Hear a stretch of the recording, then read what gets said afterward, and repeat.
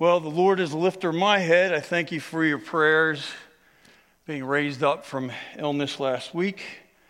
And I'm glad to have the strength and the stamina. Don't worry about my voice. It's just kind of settled there. We are made for family. That's our topic this morning. That's a very broad topic. I'm intending to narrow it down quite a bit this morning. Over the past several months, we've talked about the family. We talked about husband-wife relationship.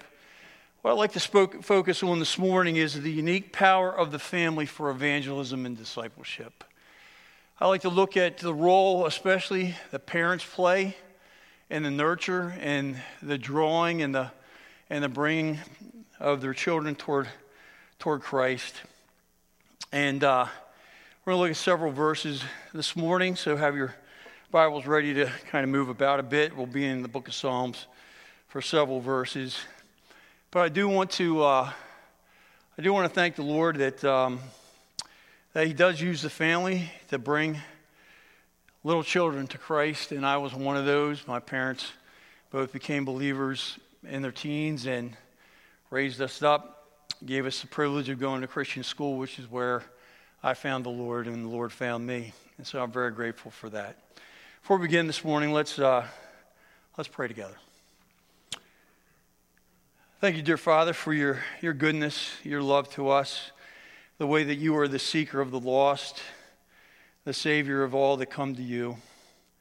Thank you, Father, for the beauty of childlike faith, no matter its age, that as we come and as your Spirit draws us and as you convict us of sin, that we come as little children, humbly, broken, without anything to offer you, but fully resting upon your grace. Pray, Father, you help us to understand this morning what a great gift it is to have a Christian home in all its varied forms, but how you work even through the life of just one family member to be a sanctifying influence upon those that surround them. And we pray, Lord, we appreciate that. And also, Father, we would heed your words as you call the little children to come to you. I pray this in Christ's name. Amen. The family, whether nuclear, extended, whether we talk about the mom, dad, what other compositions those are, whether we talk about extended family, the family is God's design and God's place for protection and nurture of vulnerable children. And we need to start with that. God's design from the beginning, of course, one man plus one woman, and that equals a family. A husband and wife is a family. Even without kids, that's a family. And not every family is blessed to be expanded with children. But children are added to a husband and a wife, and this is called the expansion of the family.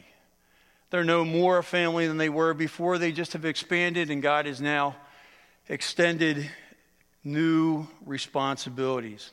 Psalm 127 tells us that children are a gift. A better translation of that word is an assignment. God gives children, and we have some new parents. You have an assignment. God has given you a particular charge unique to everyone else in the world. He has entrusted to you vulnerable life, a spiritual soul. And your responsibility is to raise up, to protect that life and its vulnerabilities, to nurture it, to train it in the discipline and instruction of the Lord. This is, believe it or not, this is a short-term goal. I know it doesn't seem like it when you're in the middle of it.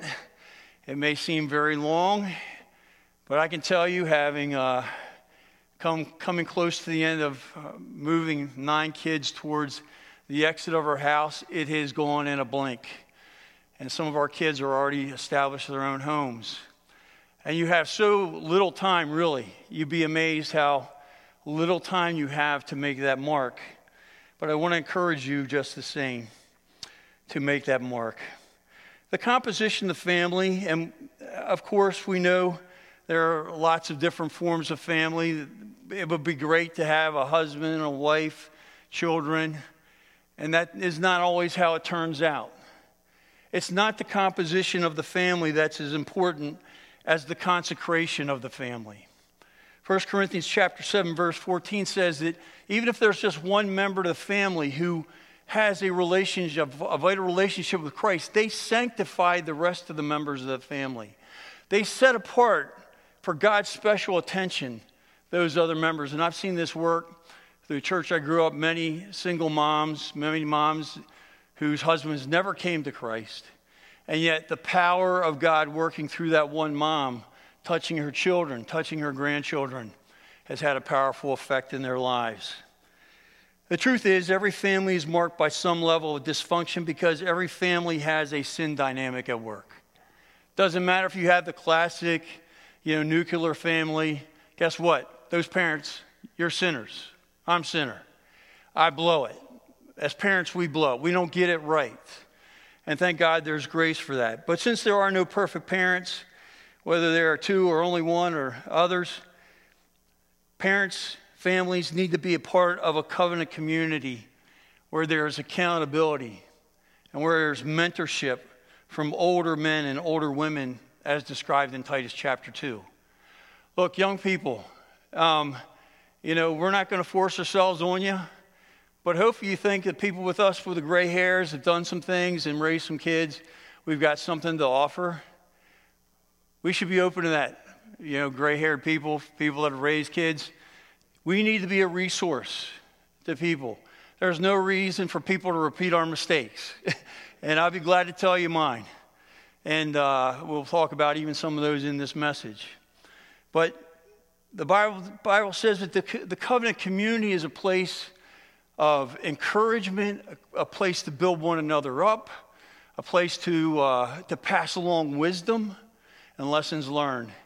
And we should be generous with one another in that way. God's goal, as we find in Deuteronomy chapter 6, if you turn there, Deuteronomy chapter 6, we're going to see that God's goal is that he wants parents to speak up. He wants parents to speak up. We've all heard about the taciturn father, the guy that doesn't have many words to say. Look, this is not an option. The Bible commands us, all the way back to the example we give to Israel, that the Shema of Deuteronomy chapter 6. Now this is a commandment, the statutes, the judgments which the Lord your God has commanded me to teach you, that you might do them where you're going over to possess it, so that your son and your grandson might fear the Lord your God, to keep all his statutes and his commandments, which I command you all the days of your life, yet your days may be prolonged. O Israel, you should listen and be careful to do it, that it may be well with you, and that you may multiply greatly, just as the Lord, the God of your fathers, has promised you, a land flowing with milk and honey. Hear, O Israel, the Lord is our God, and the Lord is one. And you shall love the Lord your God with all your heart and with your soul and with all your might. And these words which I am commanding to you today shall be on your heart, and you shall teach them diligently to your sons, and shall talk of them when you sit in your house, and when you walk by the way, and when you lie down, and when you rise up. God wants his glory expounded. God wants us to speak of who he is. I mean, how else do ignorant children, people that come into this world without any context of God, how do they come to him? Well, it's up to the adults to speak up, to share the commandments of God, to instill the fear of God, which is the ever-present knowledge that God is watching what we do, and he'll bring every act into judgment. Ecclesiastes chapter 12. We need to instill that sense into our kids. That even though mom's not there, even though dad doesn't see you, God sees you.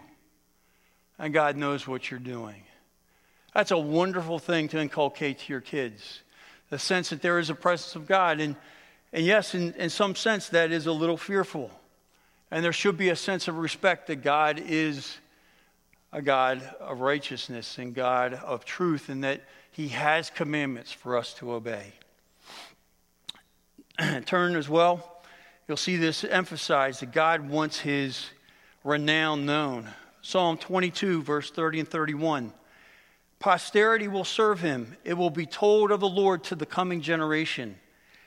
They will come and declare his righteousness to a people who will be born, that he has performed it. Psalm 78, verses 4 to 6. We will not conceal them from our children, but tell to the generation to come the praises of the Lord and his strength and his wondrous works that he has done. For he has established a testimony in Jacob and appointed a law in Israel, which he commanded our fathers, that they should teach them to their children, that the generation to come might know, even the children yet to be born, that they may arise and tell them to their children. Do you see the multiple generations God wants to hand down his marvelous works, that they be repeated again and again and again? Psalm 102, verse 18. This will be written for the generation to come, that a people yet to be created may praise the Lord.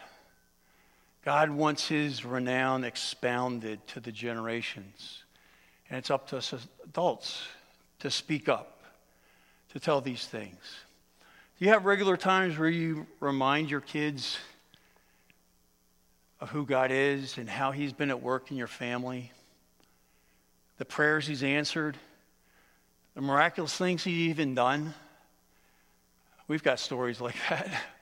Being a pastor for many years, lots of challenges, lots of sacrifices, amazing ways God provided, vehicles. He caused the heart of somebody to be moved to just give generously so our family could have a vehicle in an affordable way. You see, this is also continued in the Gospels.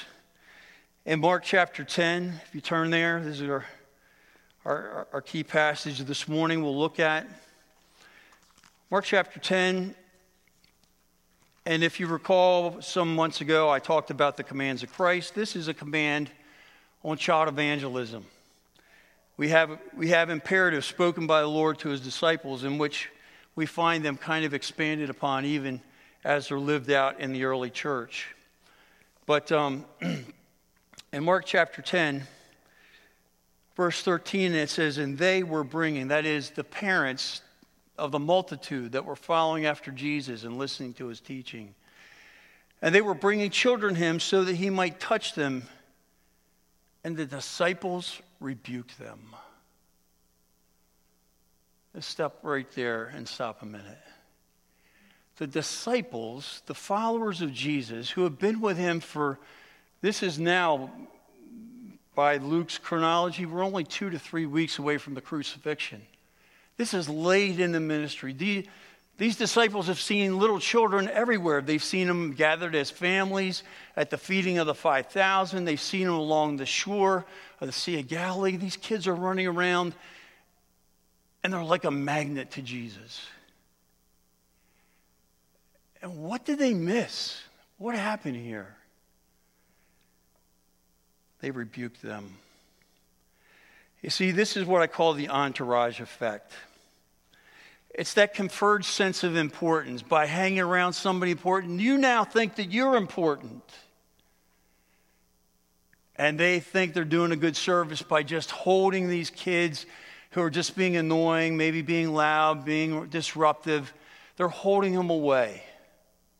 And they're rebuking the parents and saying, keep your kids away. Startling, isn't it? To think that these men would do this. The disciples once again missed the mission. That when Jesus came to seek and to save the lost, he was talking about lost children too. Not just adults. Not just people that were infirmed and needed healed. But little children whose souls were open and ardent and willing to come. So is it true? See, what's worse here is that their training is almost over. As I said, they're only a couple weeks away from the crucifixion. Matter of fact, in another parallel passage, shortly right after this scenario, Jesus pulls the disciples aside and he says, listen, we're going to Jerusalem. I'm going to be betrayed of men. I'm going to be handed over, and I'm going to be killed. He's predicting his death. This is how close we are to the end of his ministry with the disciples, and they still haven't got it. I thank God for churches like this one, churches I grew up in, where there's investment to children. There's ministry, there's VBS, there's Sunday school, and a wonderful thing to have teachers that pour their life into kids and open the Word of God to them and respect their spirit to receive it. We'll see Jesus' reaction here. And when Jesus saw this, he was indignant. This is a strong word. It's a very strong word. He was offended. He was incensed. He was irate. He was ticked off at his own disciples. Why? Because children matter to Jesus. And he gives two commands. First, a positive. Permit the children to come to me. Permit the children to come to me. This is a present active imperative, and it has the idea that Jesus' arms are always open. As many will come, as often as they'll come, let them keep coming to me, coming to me, coming to me. Jesus loves little children. The second command is, do not hinder them. Do not hinder them. This is an aorist active imperative and has the idea of bring this to a stop. There's an urgency to my words. Don't prevent them. Don't withhold them. Don't deny them access. Is a sense of it all. Again, as we read this passage, it may seem startling to think that this was actually what was going on between Jesus' disciples and these parents and these families. But so it was. Jesus says, the composition of the kingdom belongs to such as these. The idea is that, yes, children can come into the kingdom. And they do, thank God they do. And we're going to see how they do here by the end of this message. But the fact is, the gates are wide for kids as well. Maybe even wider, because they have just such an innocent, childlike faith. They hear the gospel. They have their own sense of frailty and sinfulness, and they know they've done wrong in their hearts. They can believe. They can receive the gospel. There's an implication here for all of us. That is that children can show us the way. Jesus says, even a little child shall lead them. Sometimes it's the smallness of the faith which has the greatest of the impact. We see kids that are just willing to just be all there for God, to lay their prayers out, to lay their burdens out, to believe God for things. They show us the way. The traits of a child are humble and trusting, dependent, and having nothing to lay claim to. How blessed it is as adults if we can be in that place as well. To be humble, to be trusting, to take God at His word, to be dependent upon Him, to realize that we don't have anything to lay claim to in spite of all that we have accumulated and things that we've learned and things we've accomplished. Really, we just need to lead on Jesus. See, the important thing about this message that I want you to understand this morning is that the home is a God-designed dynamic for evangelism and discipleship. In other words, if I'm discipling somebody, I lead somebody to Christ, the best environment I could possibly have to pass along my faith to them will be to invite them to come live in my house. And some people are called to do that. And we've had people live in our house before. And It's a tremendous, powerful dynamic. Why? Because somebody can see you all the time. You're not just putting on some kind of front for an hour on a Bible study. They see you when you fail. They see you when you blow it.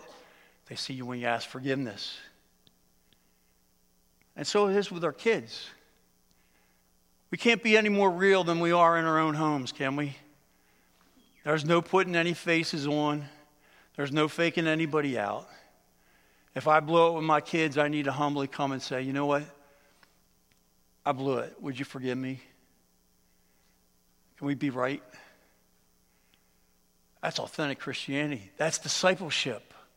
And the thing of it is, we have the opportunity to evangelize our kids by following what Galatians says. Galatians says the law becomes the tutor that leads us to Christ. And so one of the good things that we get to do as parents is we get to set up standards and rules. And those are good things. Those are boundaries for protection and provision, just as God does for us. But the other thing it does is when that child fails and breaks the rule, we need to encourage a sensitive conscience to right and to wrong. You see, it's in the course of finding out that we can't keep the law that we come to the one who's fulfilled the law completely, who's paid the price for our sin, who says, you don't have to be perfect. I'll impart my perfection to you through the gospel. And little kids understand that. My kids have understood that. They understood that, man, I'm having a hard time, Dad, doing the right thing. I know, son. I know, daughter. You don't have the Spirit of God yet. You can't obey God well without an indwelling Spirit. You have the opportunity to come and make salvation yours for yourself, to trust in Jesus alone for your salvation and the forgiveness of your sins. We need to exalt the law in the younger ages of our kids so that they come to understand that they can't keep it on their own. They can't keep it on their own. Let me ask you this question as well. The dynamic of discipleship, as I said, is great. It's the show and tell method. It's when we rise up and when we lie down, when we walk in the way, and we sit alongside, when we have meals together. Do you have testimonies?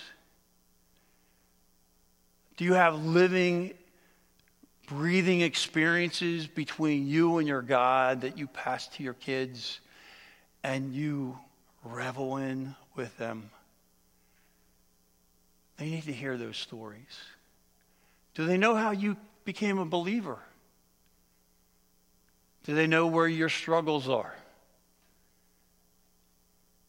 Do they know how you've gained victory in some of those struggles? All these things give hope. They make the gospel real to our children. They make it attractive. They make it something that they want to have for themselves. Third, when your child trusts Christ, honor their spirit indwelling.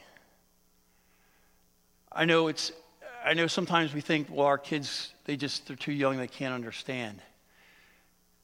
But I want to impart and remind you of a principle that when any individual, no matter 5 years old, 10 years old, 15 years old, when any individual puts their faith and trust in Jesus Christ and they become a living being, the Spirit of God indwells them. It doesn't wait till they become adults. At that moment of salvation, they're indwelt. Honor the fact that the Holy Spirit now resides within your child. And appeal to the Holy Spirit within them to call them to obedience, to call them to their own personal walk, to educate and train them to how to have a walk personally with God, even from the youngest ages. It's possible. I've seen it happen. I've seen the beauty of seeing my own kids take their own Bible and make it their own and read it and apply it and pray out to God. It's a beautiful, beautiful thing. And we should not think of them as so dependent that they always need us for everything spiritual. They do need us for many things. But our goal should be encouraging them to be dependent upon Jesus Christ as their Lord, to follow hard after him. Can I get a witness here? I want to ask this question, if you will. If you were saved before the age of 20, would you stand up? Look around. Look around. This is the majority of the people in this room have come to Christ in the fertile years before they've gotten screwed up in lots of sins, and they have come and they've known the scripture that made them wise to salvation. Thank you, baby. Seated. Now, I just want to ask you to shout out. What youth ministry or Sunday school or ministry had an effect on your growth as a disciple of Christ as a young person? Mine was Awanas. I don't know if anybody know what Awana is? Yeah, I was in Awanas. And I was memorizing the Bible before I even became a believer. And it was a wonderful thing to have built down into the inside of me, to memorize large passages of the scripture. Somebody else, where were you ministered to as a youth? Sunday school, wonderful. What else? Lifeline, great. What else? Vacation Bible School, fantastic. I know we did the Ten Commandments. Am I right? We did the Ten Commandments. Great. We're establishing the law again, raising up and exalting the law of God in the conscience of our children. What else? Christian radio, fantastic. Anybody go in Youth for Christ or Young Life or a youth group? I mean, lots and lots of places, and thank God. Because let me just emphasize this. As much as God has put responsibility on parents, he also puts it on the local church. I have two principles that I think about when it comes to this obedience to this command to let children come to Christ. The first is the fourth wall. You have the three walls of your house, but you have the fourth wall that's attached to the church. And you should be taking advantage of it. Whatever we do as parents to disciple our children, we won't do it all. We don't have all the gifts. And there are other godly people that you need to release your kids to in the local body of believers who will care for them, who will mentor them, who will have an influence in their life. And we should be open-handed as parents towards those gifted and mature believers. And the other principle is the empty chair. My mom was a wonderful practitioner to this. My wife as well. That we had an empty chair in our family. It was hard because we started filling them up a lot. But the empty chair was a reminder that God wants to allow other people into our family. That this is not a fortress to keep people out. It's a place where there's an open door for the forgotten person, for the person who's marginalized, for the person who doesn't really have a good family. And I'll tell you a story very quickly, about one of my very best friends. His name is John. When he was 8 years old, another friend of mine, we went to the same church. They're out playing football in Mike's backyard. And Mike had been to VBS and learned how to share the gospel story. And he led John, his friend, to Christ at 8 years old. 2 years later, John's dad died of cancer. His family went into a tailspin. But John became very involved in our Awana group. He began to learn the Bible. He had a very keen mind. Memorized many passages, passed all the books as far as I know. Six books of large memory sections. And John became a fixture in church, just a little young guy, 10, 11 years old. And people would pick him up, take him to church. We ended up moving just a half a mile away. Many times we would take him to church, take him to Awana.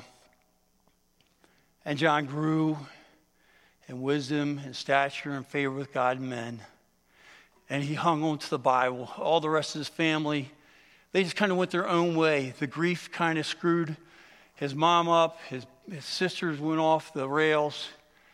And John held tight to Jesus Christ. He eventually was called to go to Bible college. He went to Baptist Bible College. During that time, he's a year younger than I. We were close friends, but I was walking away from the Lord at the time. And John, God put it on his heart to start to write me letters. And faithfully, every 2-3 weeks, I get a letter, and he'd tell me what he's learning in his classes. He'd tell me what he's learning in this dorm study in the books of 1st and 2nd Timothy about what it means to be a man of God. And God's call had been on my life, and John's letters began to penetrate and break me. And God used those letters to bring me back to Christ, to put me on a path to go into ministry. John was the best man at my wedding. He became a Christian school teacher. And for a short time, we shared staff ministry responsibilities together at the same church.